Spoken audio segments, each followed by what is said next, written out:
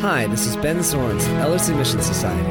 This message by Pastor Eric Ludy is entitled Betrayed with a Kiss.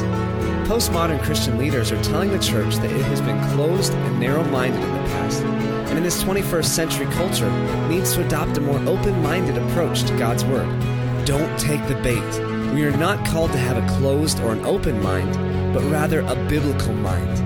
Please, we'd love for you to contact us at www.ellerslie.com. Now, here's Eric Ludy. Leslie and I had a contract with a publisher, a book publisher, and we were bought out by another publisher. It was one of the big dogs bought us out, and then that was bought out by another publisher, which was then bought out by another publisher. So as a result, you're going to have a tough time figuring out who in the world I'm talking about here. But we were bought out, and so we were being wined and dined into this new atmosphere, and they were wanting us to get familiar with them to get familiar with us. And I remember one of the VPs made it very clear in one of the conference calls. Okay, let's get something straight. Yes, we are a Christian publishing house, but we exist to make money. So therefore, I don't want any of your Holy Spirit-inspired works. We want works that will sell. And I said, well, at least you're honest about it. I want you to realize we live in a Christian culture that is not as it seems. Leslie and I have 18 published books. We know the inside of the system. And for the most part, I don't say much about it because it's not edifying. Unless something's edifying, I really don't care to talk about it. But there is a conspiracy in our midst to undermine our confidence in the Word of God. The fact that this has even gotten in to the evangelical publishing system makes me mad. But what we do about it is what matters to me. So, welcome to this message.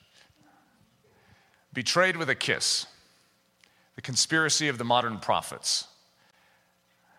Most people don't usually know what I'm about to talk about. There's only 3 people on our staff that usually know the message. And this one got leaked out to a few people, and so I actually was getting emails before today praying for courage for me. Well, I think I need courage every week, but for whatever reason this week, I must need extra courage because I have people out there praying for me. So, now I know that doesn't sound like a very positive title. This message isn't necessarily fun, but you know when you focus on truth, it is exhilarating. The Word of God is right. Now this all started, and the reason this message even popped out this week, because this message has been in me for years, but it came out this week. There was something that dislodged it. And that is, I think it was Jade who came across a video. A new book is coming out by Rob Bell called Love Wins. And then she showed it to Annie, and then Annie forwarded it to the staff. And she says, have you guys seen this? And I'm not a guy who tries to follow Rob Bell. Rob Bell is one of the best-selling authors, probably has the fastest-growing church in America out in Grand Rapids. And he has massive sway over the Christian world today. In America and around the globe. And this new book called Love Wins was just a trailer, sort of a teaser, so you could buy your advanced copy. And long and short, I was so upset over this crazy book that I know nothing more about but a trailer. But long and short, it's basically universalism. Every road leads to God. Hell will be empty. Okay? What is the use of Jesus Christ? Well, I'm sure it'll be explained. It's Jesus Christ that's emptied hell. And I'm also sure, because I know the tactic of the emergent movement, and that is when the book comes out, Rob Bell will be very clear to say he's not a universalist. However, everything he will teach is universalism. There's only one way to the Father, and that's through Jesus Christ. Only one way. We believe the Word of God here. Some of the things I'm going to say may seem a little narrow-minded. Some of them may sound a little closed-minded, but I'll explain exactly what it is that we're teaching today. It's not narrow-minded and it's not closed-minded. This title, Betrayed with a Kiss, there is this scene that most of us are familiar with in the Garden of Gethsemane when Jesus is betrayed into the hands of sinners. And one of his closest, one of the ones that has been living in his very midst, actually comes up and feigns intimacy and love and tenderness towards him. Just because he can show an outward demonstration of softness and endearment and kinship does not mean that his intention and his motive is pure. He is betraying the Son of Man for money. And unfortunately, that's what we see happening today. This second, the subtitle, I usually don't give subtitles, but we have a doozy of one today. The conspiracy, which obviously is indicating the fact that something is purposeful. The conspiracy of the modern prophets. This comes from a scripture in Ezekiel. It doesn't say modern in it, though. Luke 22. So let's get right down to it. Then Jesus said to them, so it says, then he said to them, he's speaking to his disciples, Peter, James, and John, who have fallen asleep. He's asked them to stay awake 3 times. They cannot stay awake. Why do you sleep? Rise and pray, lest you enter into temptation. We need to be awake. We need to be sharp, lest we enter into temptation. And while he was still speaking, behold, a multitude. And he who was called Judas, one of the 12, went before him and drew near to Jesus to kiss him. Judas, are you betraying the Son of Man with a kiss? When those around him saw what was going to happen, so this is Peter, James, and John. When those around him saw what was going to happen, listen to their question. They said to him, Lord, shall we strike with the sword? I'm just laying a foundation because as we go through this, you're going to first of all probably feel like you've been sleeping, number one, and then your response will be, Lord, shall we strike with the sword? Okay, so just laying a foundation here. How in the world do we respond to some of the things that you're about to hear? Ezekiel 22, 23 through 31. The conspiracy of her prophets in her midst is like a roaring lion tearing the prey. They have devoured the people. Let me stop there for a second. You'll notice I made the conspiracy of her prophets large. Israel. In a time of desperate need where truth has fallen in the streets and judgment has been turned away backwards. Israel is in a desperate situation. And God is making it clear through his prophet Ezekiel. Look what has happened to my people. And that is because they're men of God. The ones that represent Jehovah in their midst have conspired in their midst. I had a conversation with one of the VPs of Thomas Nelson at Egg and I, right down the road. And he was talking about their strategy to win over the conservative Christian booksellers. Because there are a lot of ma-pa booksellers, there are a lot of Christian bookstores that are still conservative. And when Donald Miller's book, Blue Like Jazz, came out, they refused to accept it. They wouldn't carry that. It was profane. So their strategy, spoken from the VP himself, straight across the table to me, was, well, what we did is we went to the big box stores, Borders, Barnes & Nobles, all the big box, and we proved its sales rate, and we knew that they would have to take it because they can't compete in the marketplace if they can't sell the Christian books that are selling. And this is what he said. Sure enough, they caved. It's a conspiracy. This is purposeful. They know that it's not received by the conservative agenda. So because of money, there is a motivation. Thomas Nelson is not the worst perpetrator. Zondervan. These are the biggest Bible publishers in America today. We trust them. Zondervan, good household name. Zondervan, if you go to their website, they will see featured authors. Well, they're all their conservative authors. They are the biggest host of the emergent church movement in America. They put more money behind it than anyone. Almost everything emergent, except for what Thomas Nelson sponsors through Donald Miller and some of Brian McLaren's stuff, is Zondervan. Yet we trust them. And yet what they are spitting out is detrimental to the very word of God that they supposedly represent. Thomas Nelson, who is your other trusted publisher, has now released The Voice, which is an emergent Bible, basically the equivalent of a paraphrase written by Donald Miller himself. A Bible, treated as a Bible. This is not a Bible. This is something that undermines the Bible. This is a conspiracy. In her midst is like a roaring lion tearing the prey. They have devoured people. Her priests have not distinguished between the holy and unholy, nor have they made known the difference between the unclean and the clean. Her princes in her midst are like wolves, tearing the prey to shed blood, to destroy people, and to get dishonest gain. Her prophets plastered them with untempered mortar, seeing false visions and divining lies for them, saying, listen to this, "Thus says the Lord God," when the Lord had not spoken. Listen to the conclusion of this in Ezekiel. "So I sought for a man among them who would make a wall and stand in the gap before me on behalf of the land." Why? Why would there be needed a man? Why would someone need to fill a gap? Because the very ones that represent Jehovah are conspiring against him and against the people. "That I should not destroy it, but I found no one. Therefore I've poured out my indignation on them. I've consumed them with the fire of my wrath, and I've recompensed their deeds on their own heads." Wrath came because there was no man who stood. This is the statement of religious history throughout the ages.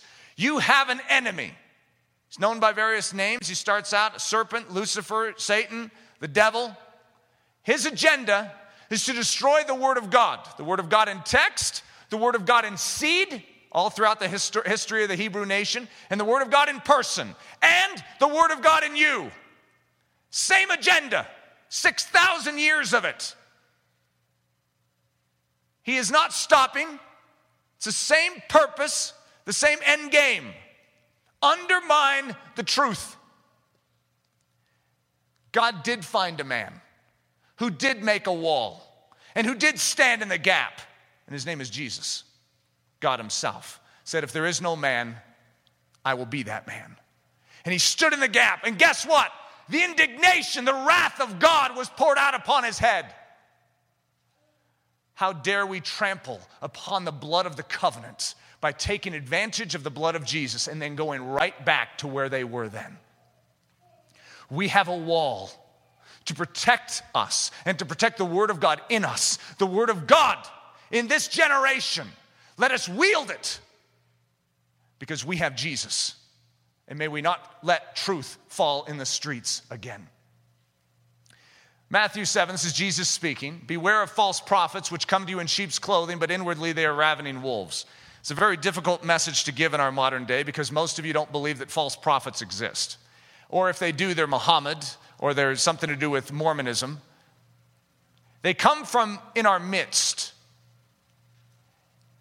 And they are in sheep's clothing, which means they look like sheep.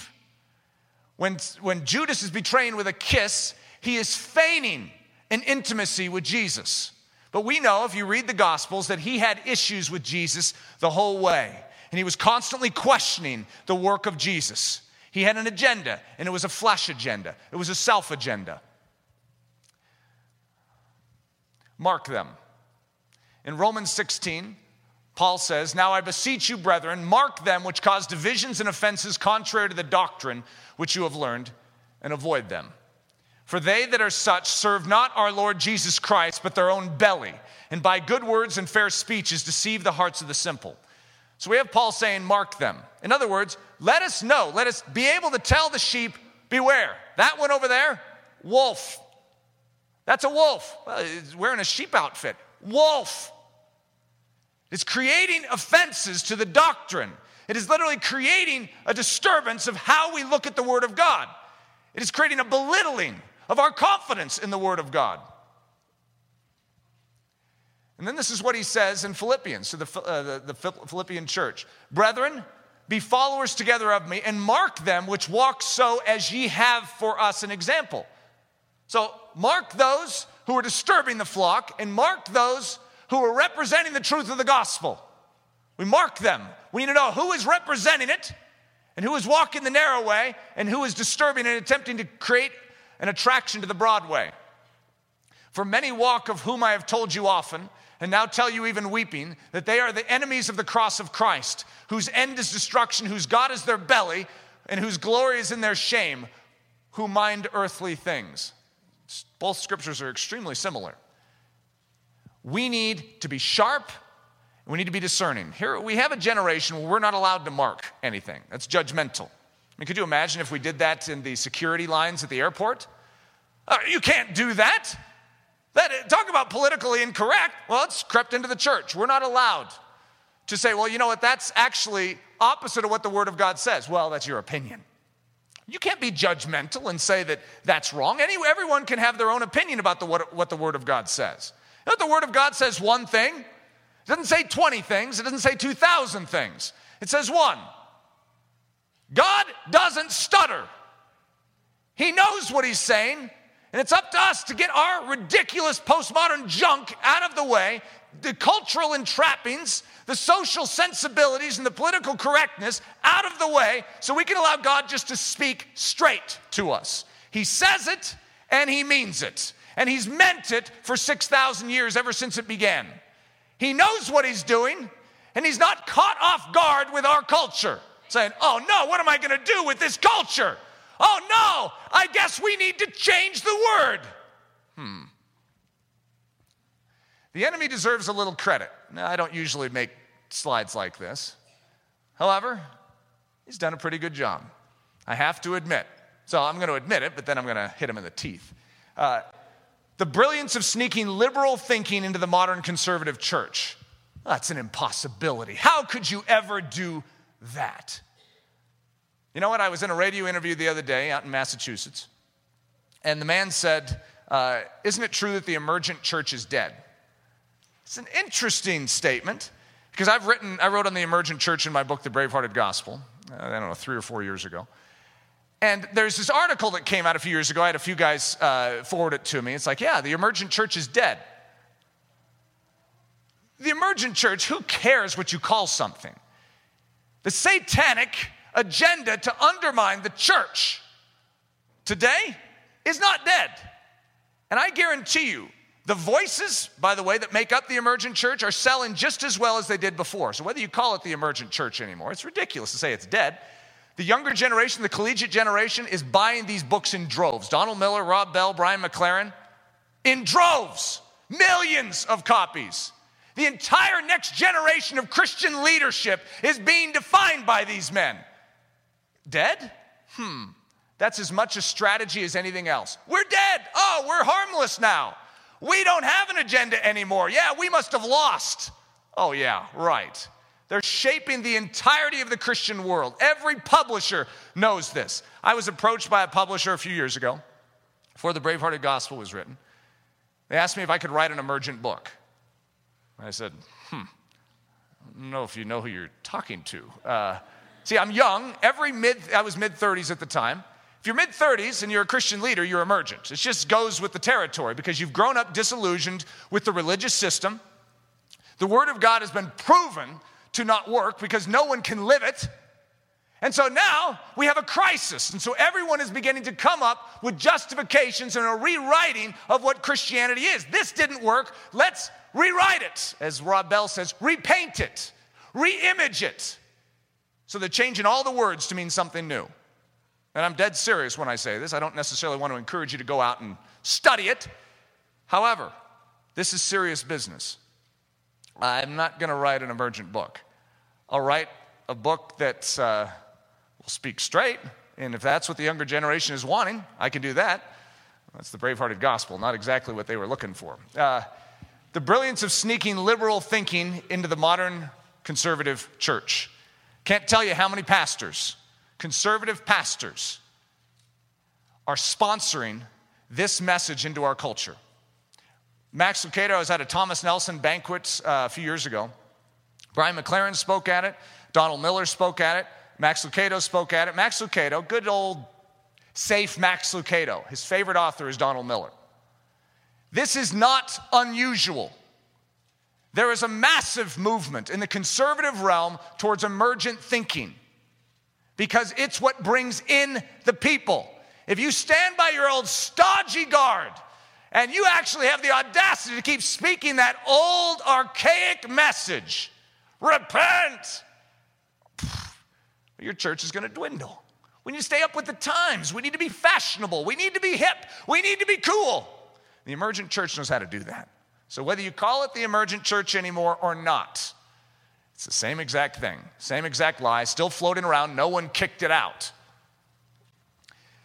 Leonard Ravenhill, one of my favorite quotes. My Lord is insulted and his church slighted. And believe me, under this double injury I smart. The church has many adversaries. Can my sword sleep then in my hand? Never. Oh, that's just to kick it off. I haven't gotten into the message yet. I'm just warming you guys up. The crafty voice, calling into question the obvious truth, beckoning a more generous understanding of the clear command. The Bible speaks clearly. Most of us just don't like to acknowledge that. It says things, and it says things more poignantly and more straightforward than we prefer to have them.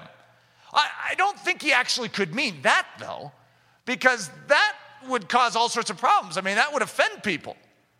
God says it exactly the way he intends to say it. Guess what? He intends it to last from generation to generation, too, which means the way he said it was meant to be read that way today. And he doesn't care about your flesh and your sensibilities and all those things. Those are your enemy within. You want to be freed for Jesus Christ? You let your social sensibilities and that flesh, that craving to be protected and about you. Hey, I'm offended by that. That needs to die. You take God at his word and you say, God, if this is what you said, I submit to it. Offend me all you want, God. You're right. I'm wrong. This crafty voice, calling into question the obvious truth, beckoning a more generous command, more generous understanding of the clear command. We need to be a little more generous here. I mean, that's a little too narrow of an opinion. We need to be a little more broad-minded. Okay, this is what you'll hear everywhere you turn now. Okay, this is a famous quote from many thousands of years ago. You'll notice it sounds very similar to the quotes that you'll hear today in many Christian books. Did God really say that? The serpent. He's the one he's the one that coined that phrase. So let's dig a little deeper. Genesis 3:1. Now the serpent was more subtle, which subtle means cunning, shrewd, and crafty, than any beast of the field which the Lord God had made. And he said unto the woman, Yea, hath God said. Now let's look at the different translations of how they deal with this one quote of the serpent. Hath God said, King James Version. Has God indeed said, New King James Version. Do you hear the British accent I gave to that one? Did God really say, NIV? Did God actually say, ESV? Indeed, has God said, NASB? Did God say, RSV? Is it true that God has said, Young's? That is the message that is being perpetrated in and amongst the body of Christ today. Let us tag it and mark it. If you ever hear that voice directed to the Word of God, you know where it comes from. Now the serpent was more subtle, cunning, shrewd, and crafty than any beast of the field which the Lord God had made. And he said unto the woman, Yea, hath God said? Has God indeed said? Did God really say? Did God actually say? Indeed, has God said? Did God say? Is it true that God hath said? Okay? Just get familiar with this. Start to warm up to this. This is the problem. The basis of belief. The Word of God is the Word of God. Now, I know that sounds sort of obvious to you, but I want you to realize these men are saying the Word of God is the Word of men. Who wrote it, after all? Yeah, who wrote the book of Luke? Luke. You're saying it with your own mouth. But you're saying the book of Luke, the book written by Luke, is written by God? No, you need to be a little more broad-minded and generous here, Eric. Your limited, narrow perspective on this and your ignorance is showing through. You see, when a man writes a book, a man writes a book. Now, God, see, we think highly of this book that Luke wrote, and God obviously thinks highly of it to include it in this whole thing, but it's a book written by a man, endorsed by God. God says, this is good stuff, but it's written by men. No. I mean, I could say yes, but no. It is the Word of God. God carried these men along, whether they knew it or not. And he had an agenda for every word, and he canonized it. And when you understand canon, I have a whole teaching at Ellerslie called Canon. If you need to get your hands on it after this message, do. We'll make it available somehow, some way, to show how the Word of God has been constructed and built throughout the ages. And it's not accidental. It didn't just somehow come together. It was not voted on in 300 AD. One day they just go, okay, we need to come up with a vote. It was understood by the church for those 300 years. Everyone knew it. They formalized it. Why? Because it was under siege. And other people were saying, but what about the book of Judas? What about this book? What about this book? They said, let us clarify. We all know the answer to this, but because the enemy seems hell-bent on trying to create question of what is the Word of God and what isn't, we'll define it. It's not that a whole bunch of gray-headed men in 300 AD came together and said, you know what? Let's pick some books. It's ridiculous. The Word of God is the Word of God, and guess what? It cannot lie. This is the basis of our belief. It cannot lie. Did God say? No! Get that voice out of here. My God has spoken. And if he says, do not eat of the tree, and that serpent comes, wow, you need to be a little more broad-minded here. Get thee behind me, Satan. My God has spoken. He didn't stutter. He cannot lie. For this cause also, thank we God without ceasing, because when ye received the word of God, which ye heard of us, ye received it not as the word of men, but as it is in truth, the word of God, which effectually works also in you that believe. Hebrews 6, 17 through 19 says, wherein God, willing more abundantly to show unto the heirs of promise the immutability of his counsel, confirmed it by an oath, that by two immutable things, which means unchanging things, which are the great promises declared in an oath given by God to seal the deal, in which it was impossible for God to lie. Did you see that? It is impossible for God to lie. He has promised, he has sealed it with an oath, and he cannot lie. Therefore, you have a rock to stand on. We might have a strong consolation who have fled for refuge to lay hold upon the hope set before us, which hope we have as an anchor of the soul. You will not be moved. You stand on the word of God. You do not need to be shaken by this voice. God spoke, and it was God that spoke. It was not mere men. It was God that spoke through men, just like God spoke through Jesus and demonstrated, though Jesus was 100% man, he was also 100% God. And if you have good doctrine, that's the conclusion you come to. Jesus was God, and yet he was also man. Welcome to the word of God in text as well. Written by men, but 100% God. And this is the anchor of our soul, both sure and steadfast, in which entered into the veil, into that within the veil. God is not a man that he should lie. Hath he said, and shall he not do it? Or hath he spoken, and shall he not make it good? The strength of Israel will not lie. Let God be true, but every man a liar, as it is written, that thou might be justified in thy sayings and might overcome when thou art judged. Okay, now I'm making a point here, and that is that our God can be trusted. Do you believe the word of God is the word of men?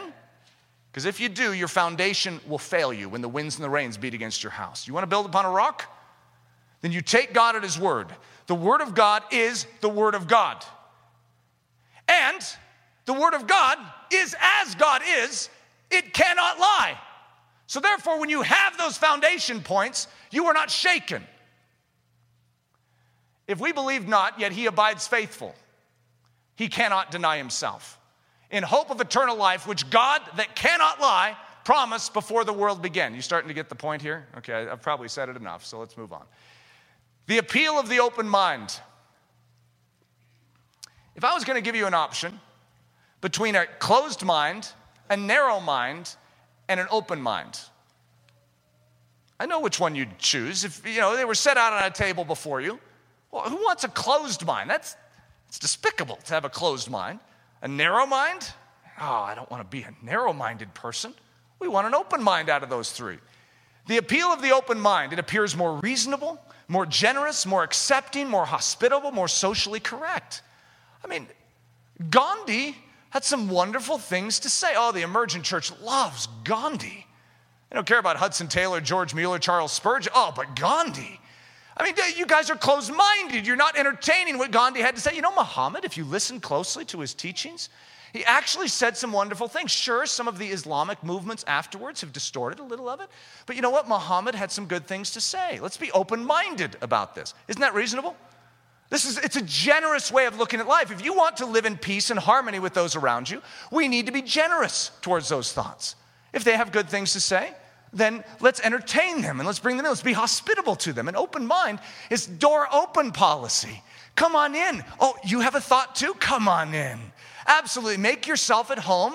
Why don't you roost on my kitchen table? Sure. I can see you every morning when I wake up instead of a vase of flowers. This is the open mind. 3 mind options of today: the closed mind, the narrow mind, the open mind.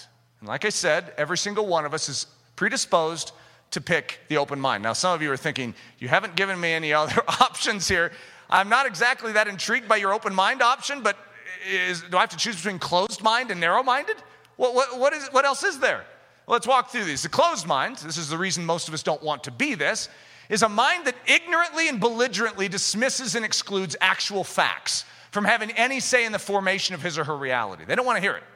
You know, here they are walking over a cliff, and it's like, hey, by the way, gravity is in effect, and if you walk over a cliff, you fall to the bottom of the cliff. I don't want to hear it.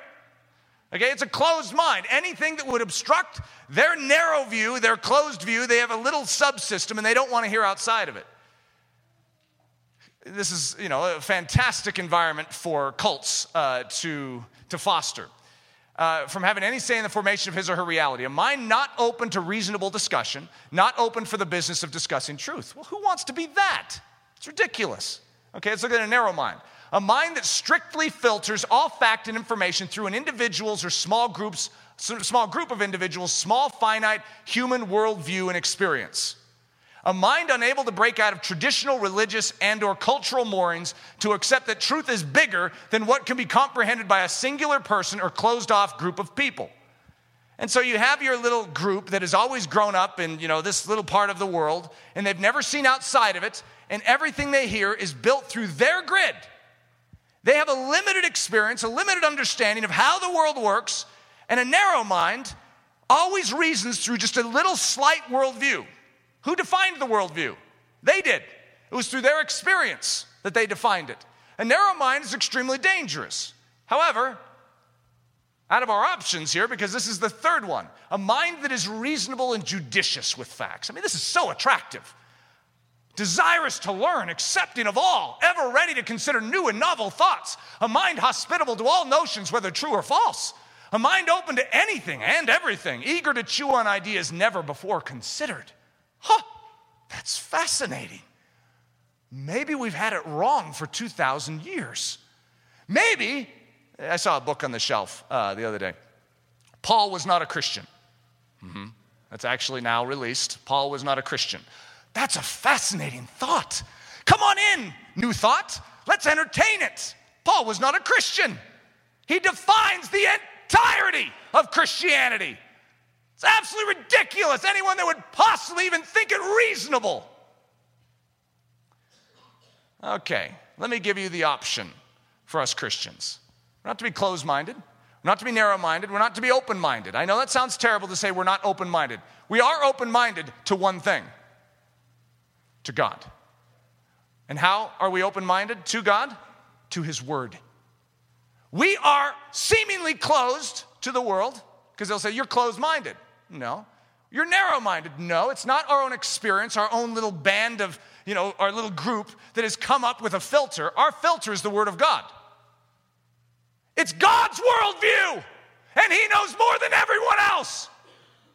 He's the one that created the heavens and the earth. Don't you think His worldview is a pretty good one to reason through? If you're going to have a filter, that's about as good a one as you could get. That's Christianity. It's fidelity and faithfulness to one. I do not have an open marriage, for instance. I have a marriage that is closed off to any other invasive force. Anything else that would try and get in, I don't share and say, oh, come on in. I am exclusive to my wife. And you would say, well, that's good. That's right. And that's what it means to be exclusive to Jesus Christ. His word is our guide. And anything that would attempt to contradict it, undermine it, is kept outside the house. It might sound closed and it might sound narrow. Actually, it's life and life abundant. So here's the canon mind. A mind given wholly to God, implicitly trusting God's definition of reality, exclusively devoted to God's opinion and command, closed to all thoughts, ideas, or philosophies that would lead the mind to another take on reality. The canon mind is a mind built on God's word as if it were, in fact, the word of God. The canon mind is built upon the rock-like conviction that God's word is the perfect revelation of fact. It cannot lie and is 100% truth. And the canon mind knows that God intends his word to be comprehended by his saints. By the way, that's a huge thing because the emergent movement doesn't believe that the word of God can actually be comprehended. But it's meant to be comprehended by his saints, understood by his saints, and lived out by his saints. The canon mind is not open to any thought, notion, or definition of reality that is not 100% concurrent with the revelation of God's word. Call me what you want. Call me closed-minded. Call me narrow-minded. That's the mind I esteem. That's the way Eric Ludy has chosen to be. If it doesn't align with the word of God, it's out. Yes, and I'm not emergent. Acts 17. Listen to this. This is the canon mind. Those of Berea, okay, there's a place called Berea that Paul went to, and then he was in Thessalonica, talking about those in Thessalonica, those of Berea, were more noble than those in Thessalonica, in that they received the word with all readiness of mind. So it sounds like they're open, aren't they? All readiness, they'll receive it. Open, come on in. Give us the word of God.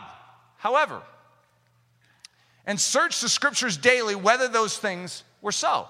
So how did they test it? They received the word and then they test it against the word. The word is their guide. The word is established. And every thought that comes in, every new thought, tested against the word of God. This mind is guarded. We take every thought captive to the will of Christ Jesus. Every thought, by the way. Not just the thoughts that sound harmful. Every thought captive to the will of Christ Jesus. How are we supposed to know the will of Christ Jesus? That's right. Unless we have the will of Christ Jesus revealed to us, and it is revealed to us in the Word of God. The pneuma effect. You guys ever heard of pneuma videos? It's hard to be a Christian today without knowing about pneuma videos. Well, I don't want to assume a conspiratorial nature on behalf of Rob Bell. However, there is a conspiracy behind this pneuma video movement, and we could say it comes from Satan himself, because the pneuma videos in and of themselves are fluff. Okay, there's some offensive things in there, but they're light, they're delicate, it's artistic is what it is. Now, Christian ideas, Christian terminology packaged with artistic brilliance. We respond to artistry today.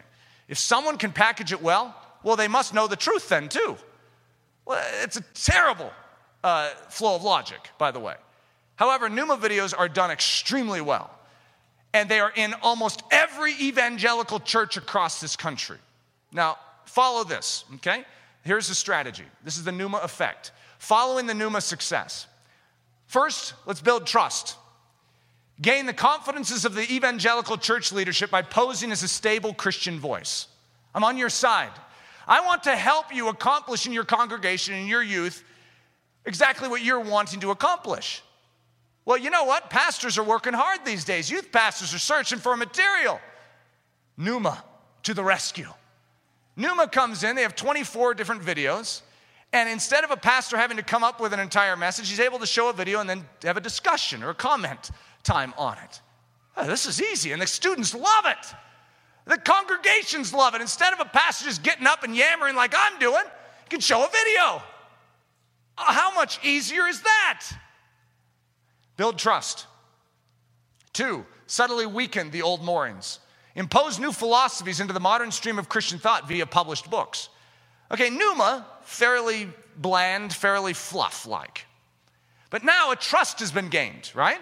Hey, did you know that Rob Bell came out with a book? Isn't he the guy that's the pneuma video guy? Oh yeah, I bet the book is good. I bet the book says other things that we would like to hear. Well, beware, the book undermines the entire historical roots of Christianity. So, Be watchful. This is dangerous stuff, but trust was built. 3, repaint truth. That's actually the term that Rob Bell uses. Repainting the Christian faith. Leverage the confidences gained to sink the church into error and question of biblical authority. Now, whether Rob Bell isn't doing this intentionally, he may just think he's right.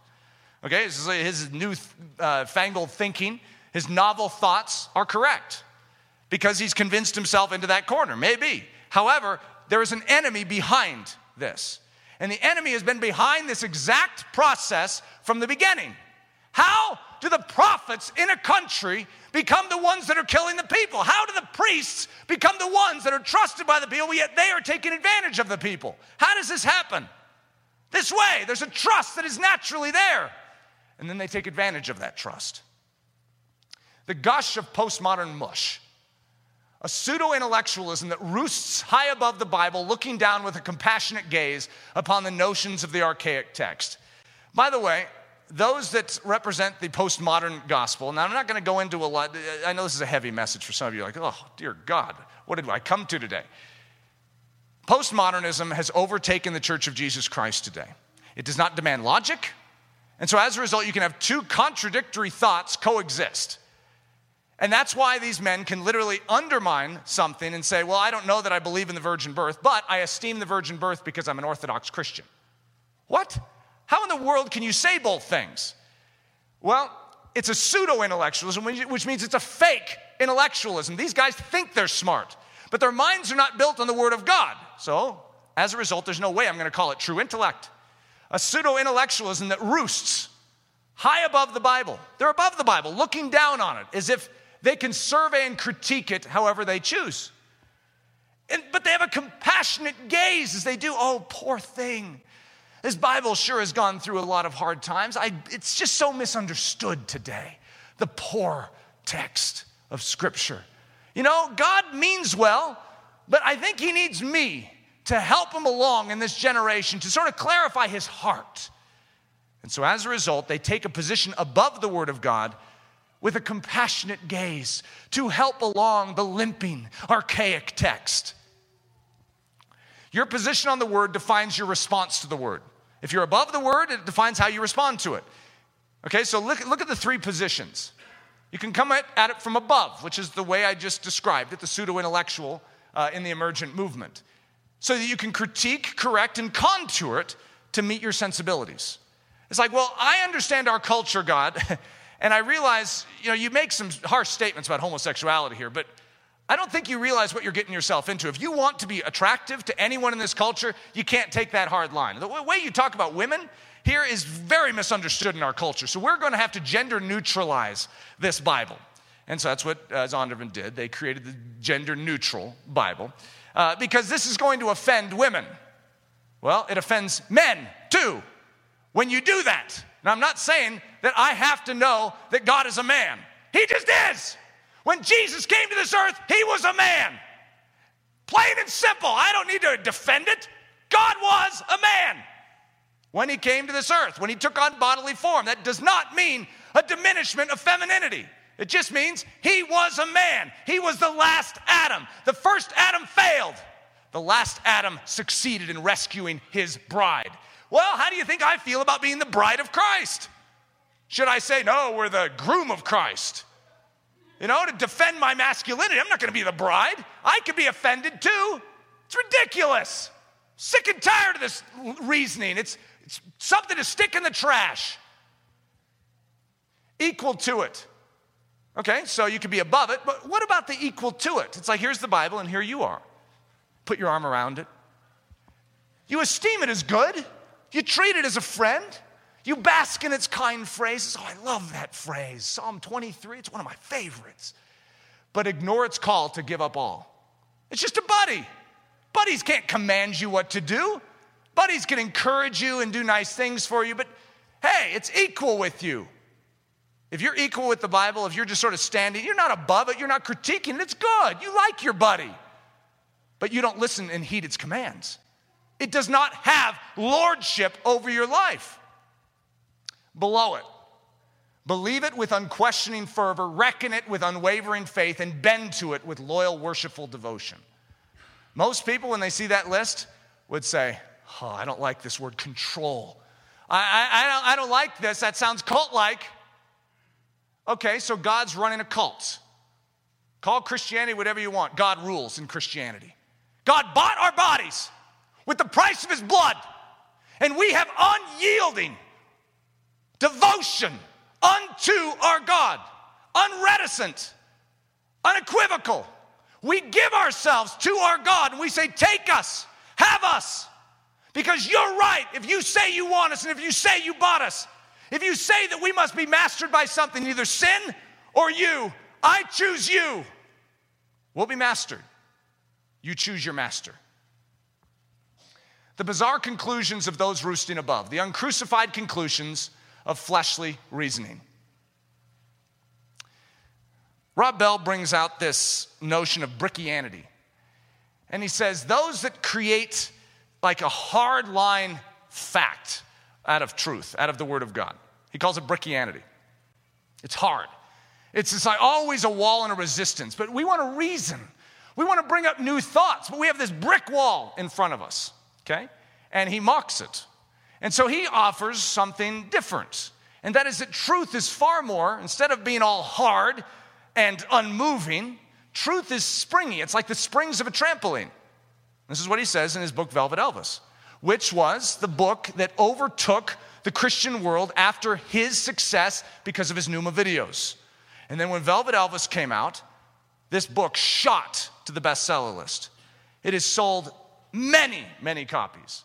And he proposes that truth is springy. It's like the springs on a trampoline. And whoever jumps on it, depending on their weight, defines how deep the springs stretch. So springs stretch, or truth stretches, to fit you. Your unique needs, your unique demands. Okay, doesn't that sound reasonable? Oh, what a nice truth this is. You know, that it can sort of meet me as an individual, and it stretches to contour to every unique generation. You know, we have a generation where we're offended by certain things, and so as a result, the truth can stretch to adapt around our unique demands, for instance, on the issues of homosexuality. You know, in a previous generation, maybe they weren't offended, but today, there's just a lot of people, because of their DNA, they're born homosexuals. And so we need to stretch the truth to meet them. Okay? That's what he's proposing. And how he proposes this is he goes back and he uses a lot of rabbinical types of things. He's always talking about the Jewish culture and the Hebrew culture. And as a result, it sounds very believable. It's like, wow, he knows more about it than I do. So there's a statement where Jesus says to his disciples that he's given them the keys to the kingdom. And what they loose will be loosed in heaven. What they loose on earth will be loosed in heaven. What they bind on earth will be bound in heaven. And so, of course, since none of us have a clue what that means, he injects his opinion on the matter. And that's what I'm going to emphasize. His opinion, which is, did God really say? Well, that's one big key that he's sticking in the lock right here. Here's what he proposes. God has given us the key of the kingdom, us as a church. And in every generation, we are responsible to take that key and to stick it in the text of Scripture and to turn it so that we can make Scripture malleable to our current generation. We can change Scripture to mean what it needs to mean today so that Christianity will be effective. Isn't that our end goal? Our end goal is the glory of Jesus Christ. Implicit trust in Jesus Christ. He has his children. They are proposing that we can change the Word of God to fit what it needs to say today. Is the Word of God changeable? Does the Word of God alter? It's a fascinating question. Evolution of truth. They believe, Brian McLaren presses this one very heavily, that truth is constantly changing. So therefore, we need to realize that God is always adapting his truth to meet the current culture in which we are. I mean, of course, you believe in evolution. That's a basic understanding now, right? Because it's been taught in the school systems your entire life. So because now we believe evolution without any facts, we can also understand that God evolves and his word is evolving. I mean, this was written. Some of these things were written thousands of years ago. Are we actually going to chuckle, believe that it's accurate and reasonable and effective for today without us being able to consider the fact that culture has changed? See, God is love, and that hasn't changed, but how he expresses his love is now new today. Brian McLaren actually has a line in his book, A Generous Orthodoxy, where he's describing two gods, God A and God B. And in God A, he describes all these characteristics that are very distasteful of God. God is judgmental. God is a God of wrath. God is a disciplinarian. God, everything that would be classified as I don't know if I like that. And then he describes God B, kind, loving, patient, gentle. Oh, I love God B. And he says, I choose God B. Hey, Mr. McLaren, you don't have a choice in who God is. You have no business attempting to define God. God has already defined himself. And whether you like it or not, he is who he is. Whether you believe he is or not. Our opinion on the issues of God means diddly squat in heaven. We either adapt to who God is, or we find ourselves in a very miserable place someday in the future. God is right. Let every man be a liar who would attempt to defy the realities of our God. I personally couldn't serve a God who would do that. Brian McLaren spends a lot of time talking about the Old Testament and how if God hasn't changed, then we have serious problems today, because how in the world are we supposed to explain all these terrible things that God did in the Old Testament? He wiped out entire people groups. How could we possibly, if we can't say that our God has changed, how can we be Christians? How can we represent this? You know that it's just a simple fact that God is who he is, whether we like it or not. And we submit to him even if he was a bad God. Why? Because he's God. And he gets what he's after. And that's just a fact, right? Now there also is another layering fact, and that is he is revealed in the Word of God as being perfect, upright, good, perfect in his justice, perfect in his mercies. So whatever God is being defined here in the Old Testament, by the way, he's the same God yesterday, today, and forever. He hasn't altered. So if you don't like him in the Old Testament, you're not going to like him now or in the future. Same God. You don't change him. He changes you. The open mind is more honest and it's more humble. You know, these men are very humble in their approach. It's like, I don't know that I'm right. That's what they'll say. I don't know that I'm right, but here's my thoughts on the matter. And it's very studious, and it has the glasses on the end of the nose, and it's very gentle and caring. Let's enter into a conversation. And let's discuss things here. I don't know if I'm right, but here's some thoughts. Yeah, their thoughts just happen to be one big, did God really say? Yeah, and here's another thought for him. I'm not sure if it's right, but did God really say that either? And here's another thought for you, just to consider. I don't know if I'm right, but did God really say? We have a serpent in sheep's clothing, and it's very dangerous. Believing the record. He that believes on the Son of God hath the witness in himself. He that believes not God has made him a liar.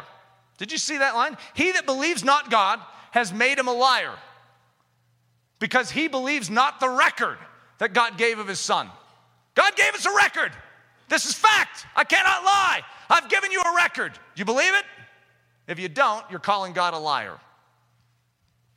If we say that we have not sinned, we make him a liar, and his word is not in us. The return of the canon mind. We have a choice, but it's not a matter of who we will bow down to, but when. You know that you may not like the fact that every knee will bow and every tongue will confess that Jesus Christ is Lord, but it's going to happen. You see, God is going to get what he came to that cross to purchase. And we can stand in defiance of that and critique God and come above him and say, I don't like your method. Who are we to challenge God's method? Who are we? Even the cherubim, which could rule entire worlds single-handedly, move like lightning. When they speak, their voice sounds like mighty rushing waters. They have a brilliance that's at least 1,000,000 times yours. And even they submit to God and do only that which God is doing. Who are we that we would critique the Son of God, that we would critique his word? We have a choice, but it's not a matter of who we will bow down to, but when. Wherefore God also has highly exalted him, speaking of Jesus, and given him a name which is above every name, that at the name of Jesus every knee should bow, of things in heaven and things in earth and things under the earth, and that every tongue should confess that Jesus Christ is Lord, to the glory of God the Father. Where is the flaw? Is it in God or is it in us? Is God flawed? I know where you guys are typically coming from. It's a question for more than even us. Where does the problem lie? You don't like God's method. You don't like how things have turned out. Hey, there's sickness and dying and disease in this world. God's responsible. I couldn't serve a God like that. Where's the flaw? Is it in God or is it in us?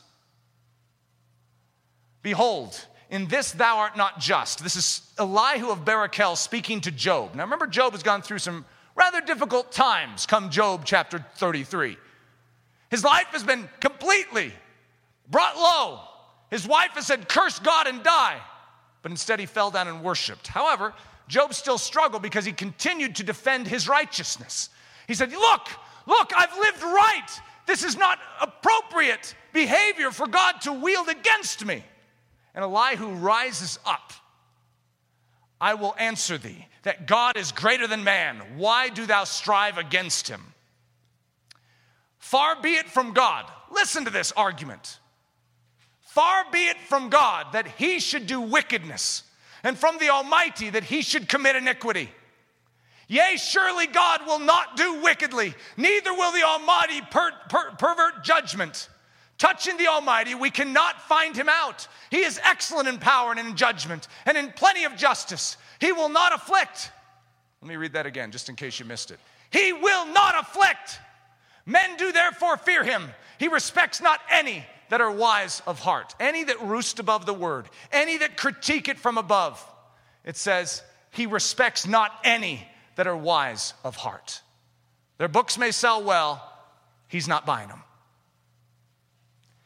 Is it our position to critique God, to question his ways?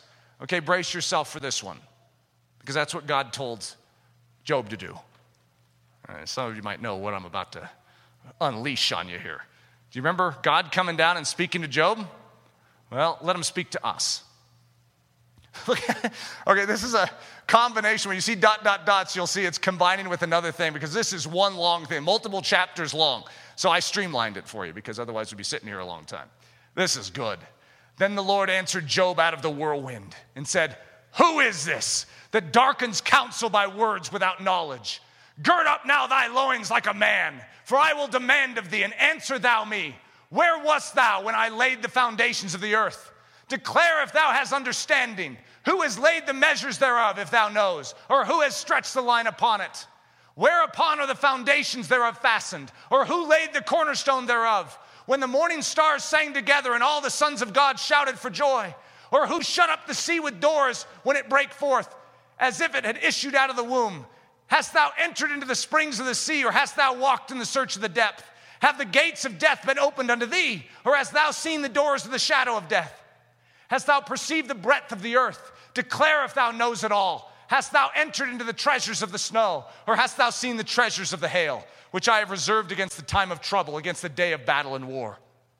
Canst thou bind the sweet influences of Pleiades, or loose the bands of Orion? Canst thou lift up thy voice to the clouds, that abundance of waters may cover thee? Canst thou send lightnings, that they may go? And say unto thee, here we are. Who hath put wisdom in the inward parts, or who hath given understanding to the heart? Who can number the clouds in wisdom, or who can stay the bottles of heaven? Who provides for the raven his food? When his young ones cry unto God, they wander for lack of meat. Shall he that contends with the Almighty instruct him? Let me read that line again. Shall he that contends with the Almighty instruct him?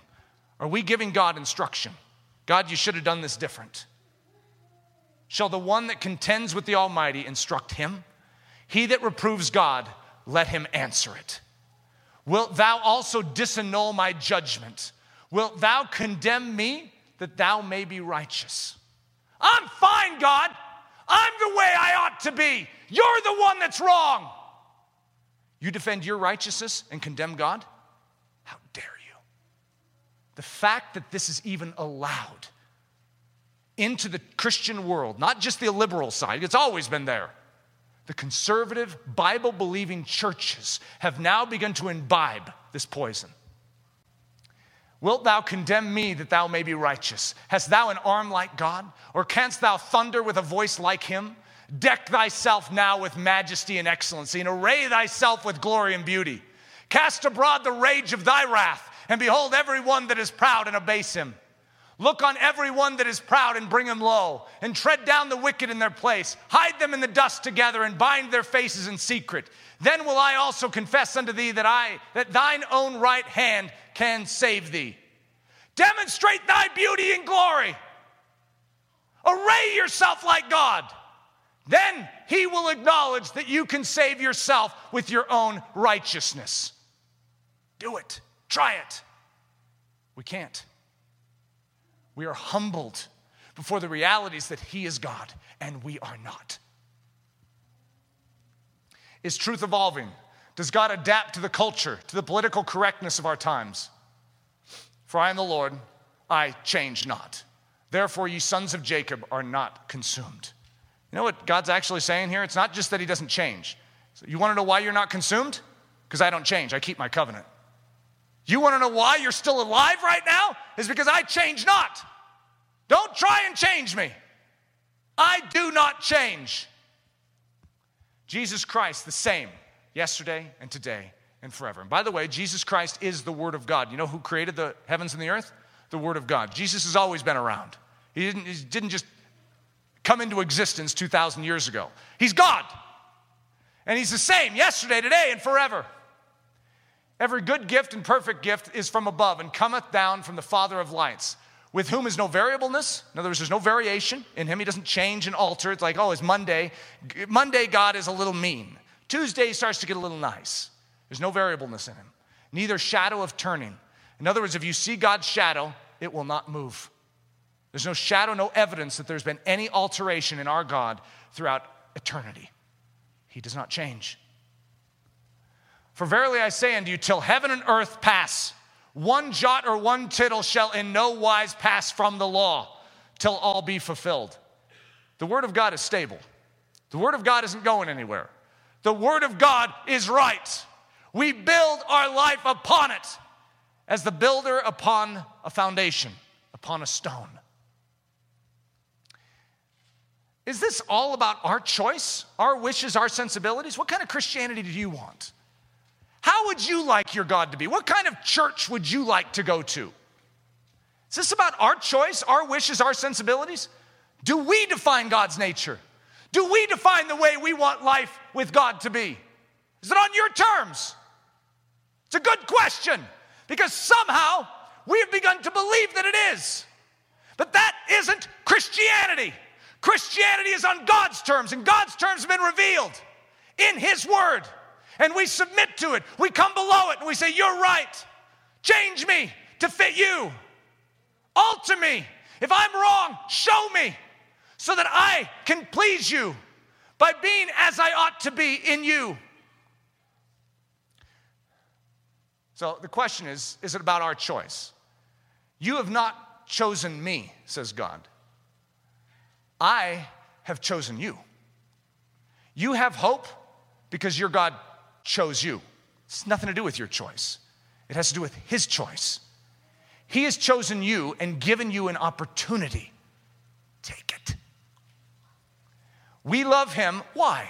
Because he first loved us. He's the initiator. We aren't the wise ones here saying, you know what? I think I'd like a little God in my life. He stirs in us. It's called prevenient grace. He moves upon our soul and warms us, and suddenly our eyes can begin to see and behold the realities of the living God. We are living in death. There is nothing inside of you that would ever be attracted to God Almighty controlling your life. Nothing. And yet there are some of you that have walked from death unto life, where now you see God, and you've yielded your life to him, and you're happy. Where'd that come from? It came from God. Do you critique God?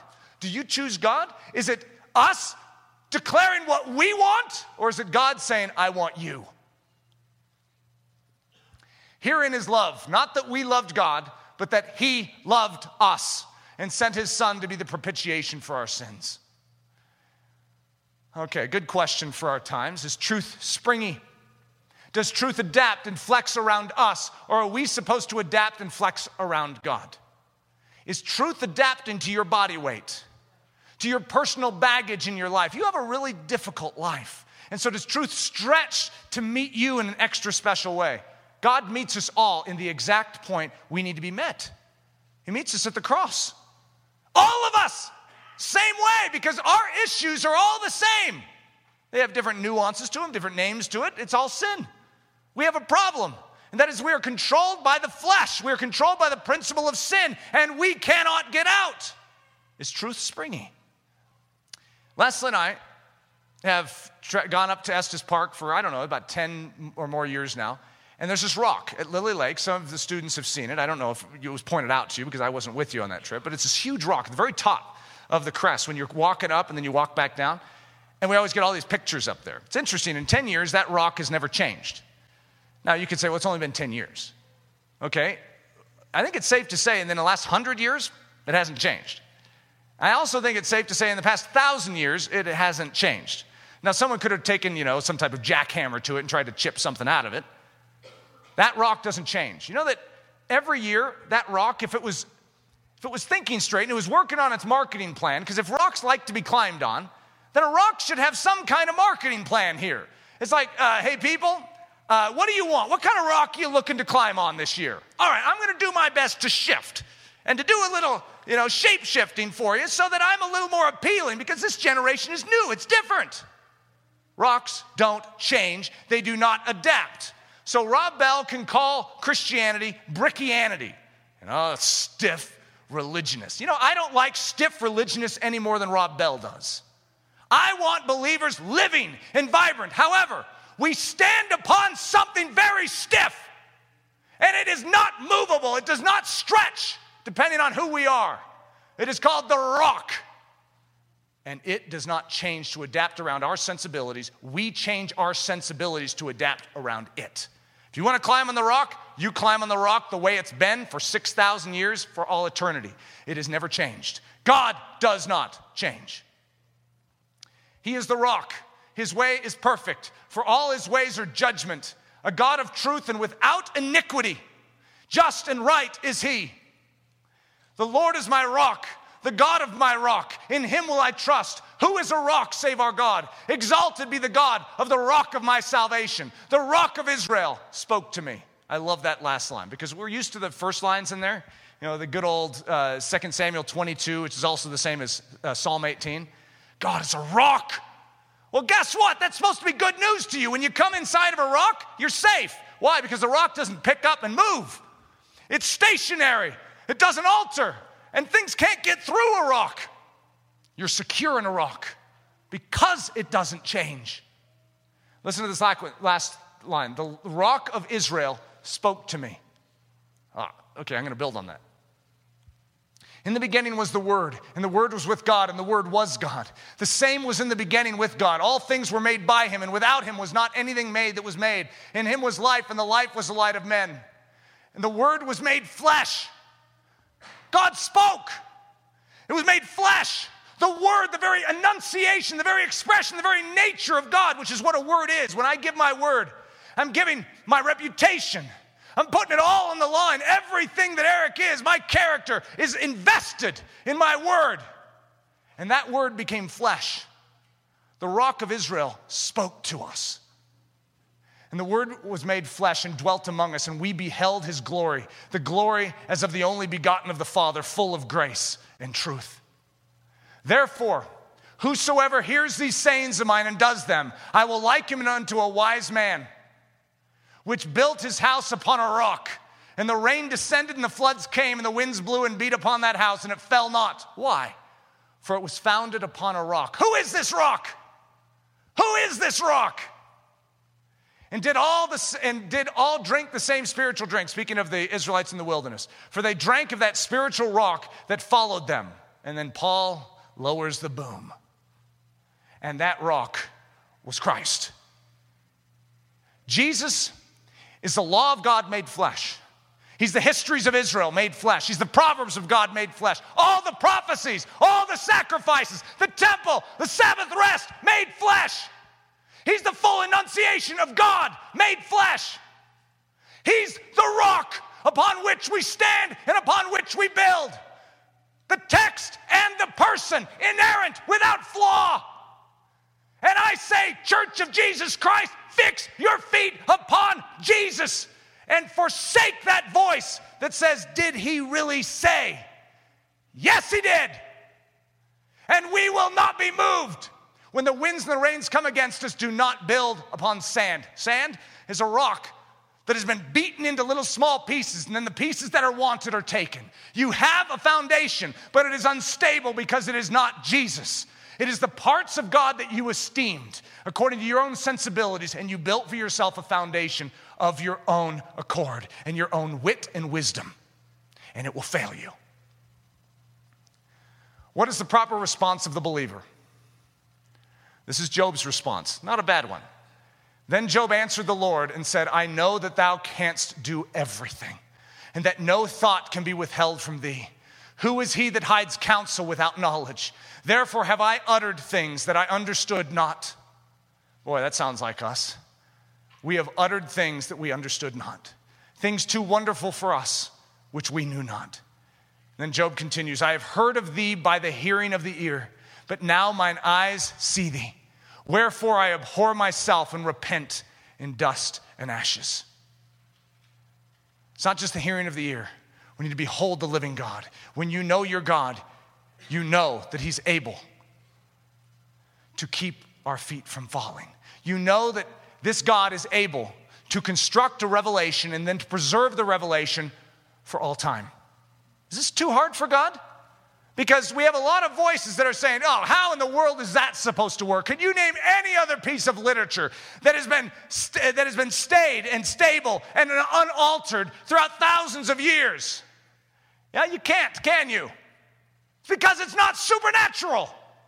We're talking about the Word of God, not the words of Homer.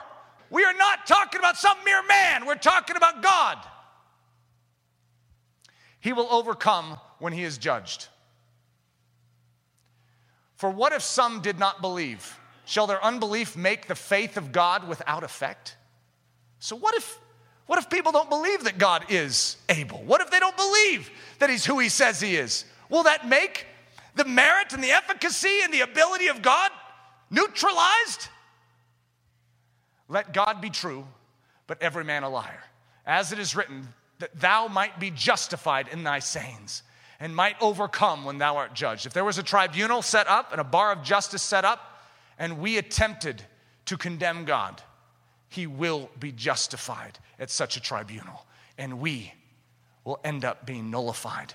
And we will end up being found to be the idiot in the scene. Shall we strike with the sword? Remember this from the very beginning? Then Jesus said to them, why do you sleep? Rise and pray, lest you enter into temptation. And while he was still speaking, behold, a multitude. And he was called Judas, one of the 12, went before him and drew near to Jesus to kiss him. But Jesus said to him, Judas, are you betraying the Son of Man with a kiss? When those around him saw what was going to happen, they said to him, Lord, shall we strike with the sword? What I've described to you is the leaders in the Church of Jesus Christ today, I've only given you a little snapshot, have leaned in to kiss the cheek of Jesus Christ. And it looks so tender. And so many of us feel a difficult time knowing how to respond to this because, well, they seem to really love Jesus. Do you see the multitude? Do you see that they're betraying the Son of Man into the hands of sinners? But we're dull in our senses. Why? Because we've been sleeping. We have not been alert in this time. The Church of Jesus Christ has been in a slumber. Awaken us, Lord Jesus, so that we can see, because the Son of Man has been betrayed afresh into the hands of sinners. I have a message this semester I teach on translations. And I also have a message I talk about biblical pedigree. the history of the Word of God, how many men and women have died to preserve dots and tittles. And in one generation, ours, they are overhauling the entirety of the Bible. The entirety. Men and women for ages and generations have died to preserve every last word. The entire Jewish nation for thousands of years preserved the Word of God and said, we will die rather than you altering one word. And in our generation, they're altering the whole thing, and we are sleeping. This is our watch. And the wolves are in the sheep pen. I know they look like sheep. We need to mark them, and we need to understand how this battle works. So we're turning to our God right now, and we're saying, Lord, shall we strike with the sword? One of the things I was praying before we launched into this message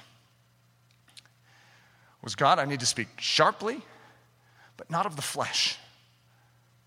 I don't want to start swinging a sword of the flesh.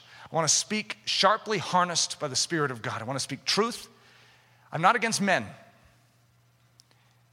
I don't mind encountering these men. I don't mind talking about these men. I would be perfectly pleasant. However, I wouldn't back down on the truth. Our battle is not against Rob Bell, Brian McLaren, Donald Miller, just to name a few. And the reason I name them is because they're basically the kingpins of these messages. Our battle isn't against them. It's against what's puppeteering them. They could be genuine.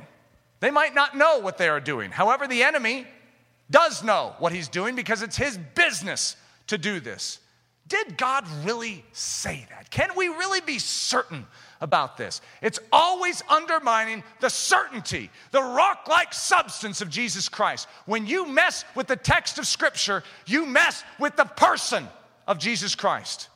You cannot mess with the text of Scripture without implying that Jesus Christ, who is the Word become flesh, in some diminishing way, you are hurting Jesus.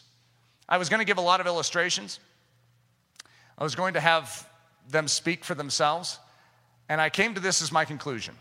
No, I do not want to give this microphone to their voice.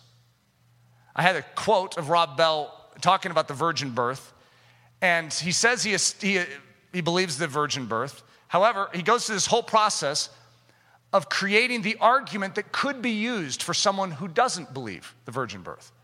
It is so calculated and so dangerous because he's literally sponsoring doubt in the virgin birth. You know, if you remove the virgin birth, this is no small thing. You know that the canonicity of Jesus is called into question? If Jesus is not proven to be the perfect match with all the prophecy of the Old Testament in perfect harmony, you know that he could be stoned as a false prophet?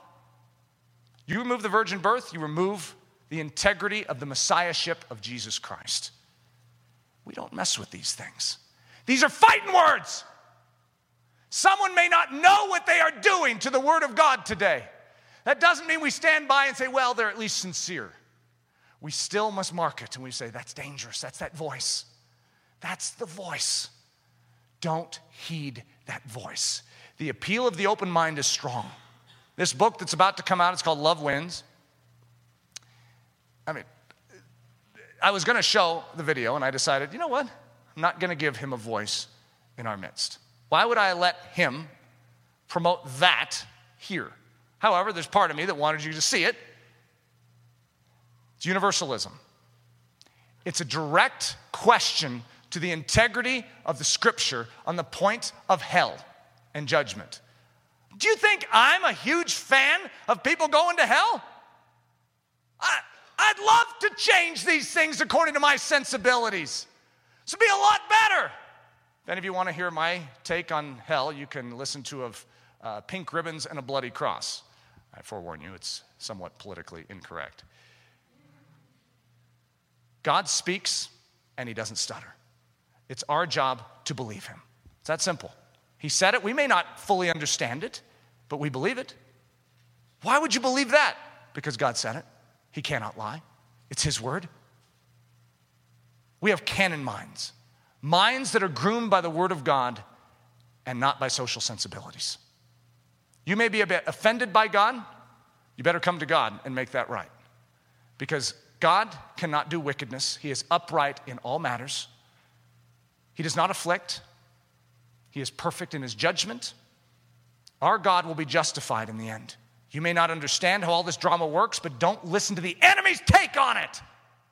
The enemy is always questioning the person of God and his motives. What was he saying to Eve? Look at God. He's trying to rule you with an iron hand. You don't need to submit to that. Eat of this fruit. He doesn't want you to know that you'll be as he is. That's the bait of the serpent. Don't follow it. It's self-exaltation that he's after, because he knows when you exalt self, you are imprisoned in the power of sin. But he knows when self is debased, Jesus Christ can gain access to what he purchased on that cross.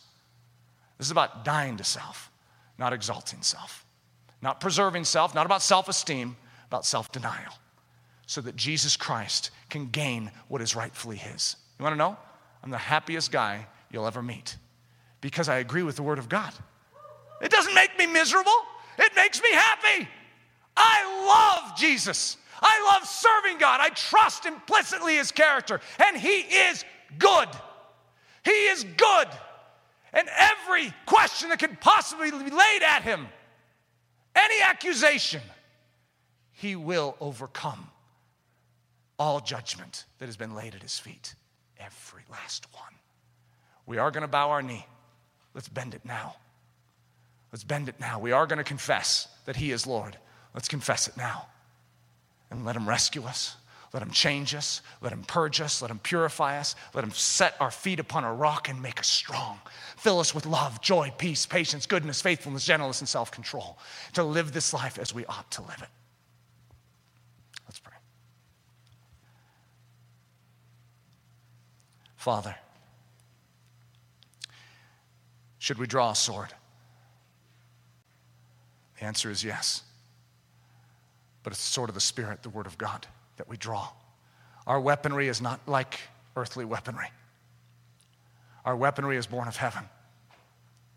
We do not fight this in the flesh. We do not fight this in the natural. We do have a natural obligation, and we will deal with this in the natural.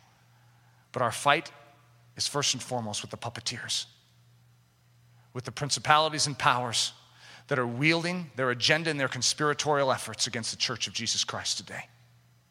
They've always been against you. And Lord Jesus, they still are. And they're also against those of us that side with you. Make your church strong.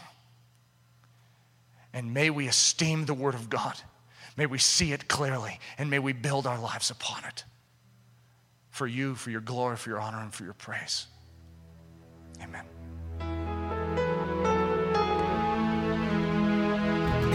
Thank you so much for listening to this message by Pastor Eric Ludy, pastor at the Church at Ellerslie in Windsor, Colorado.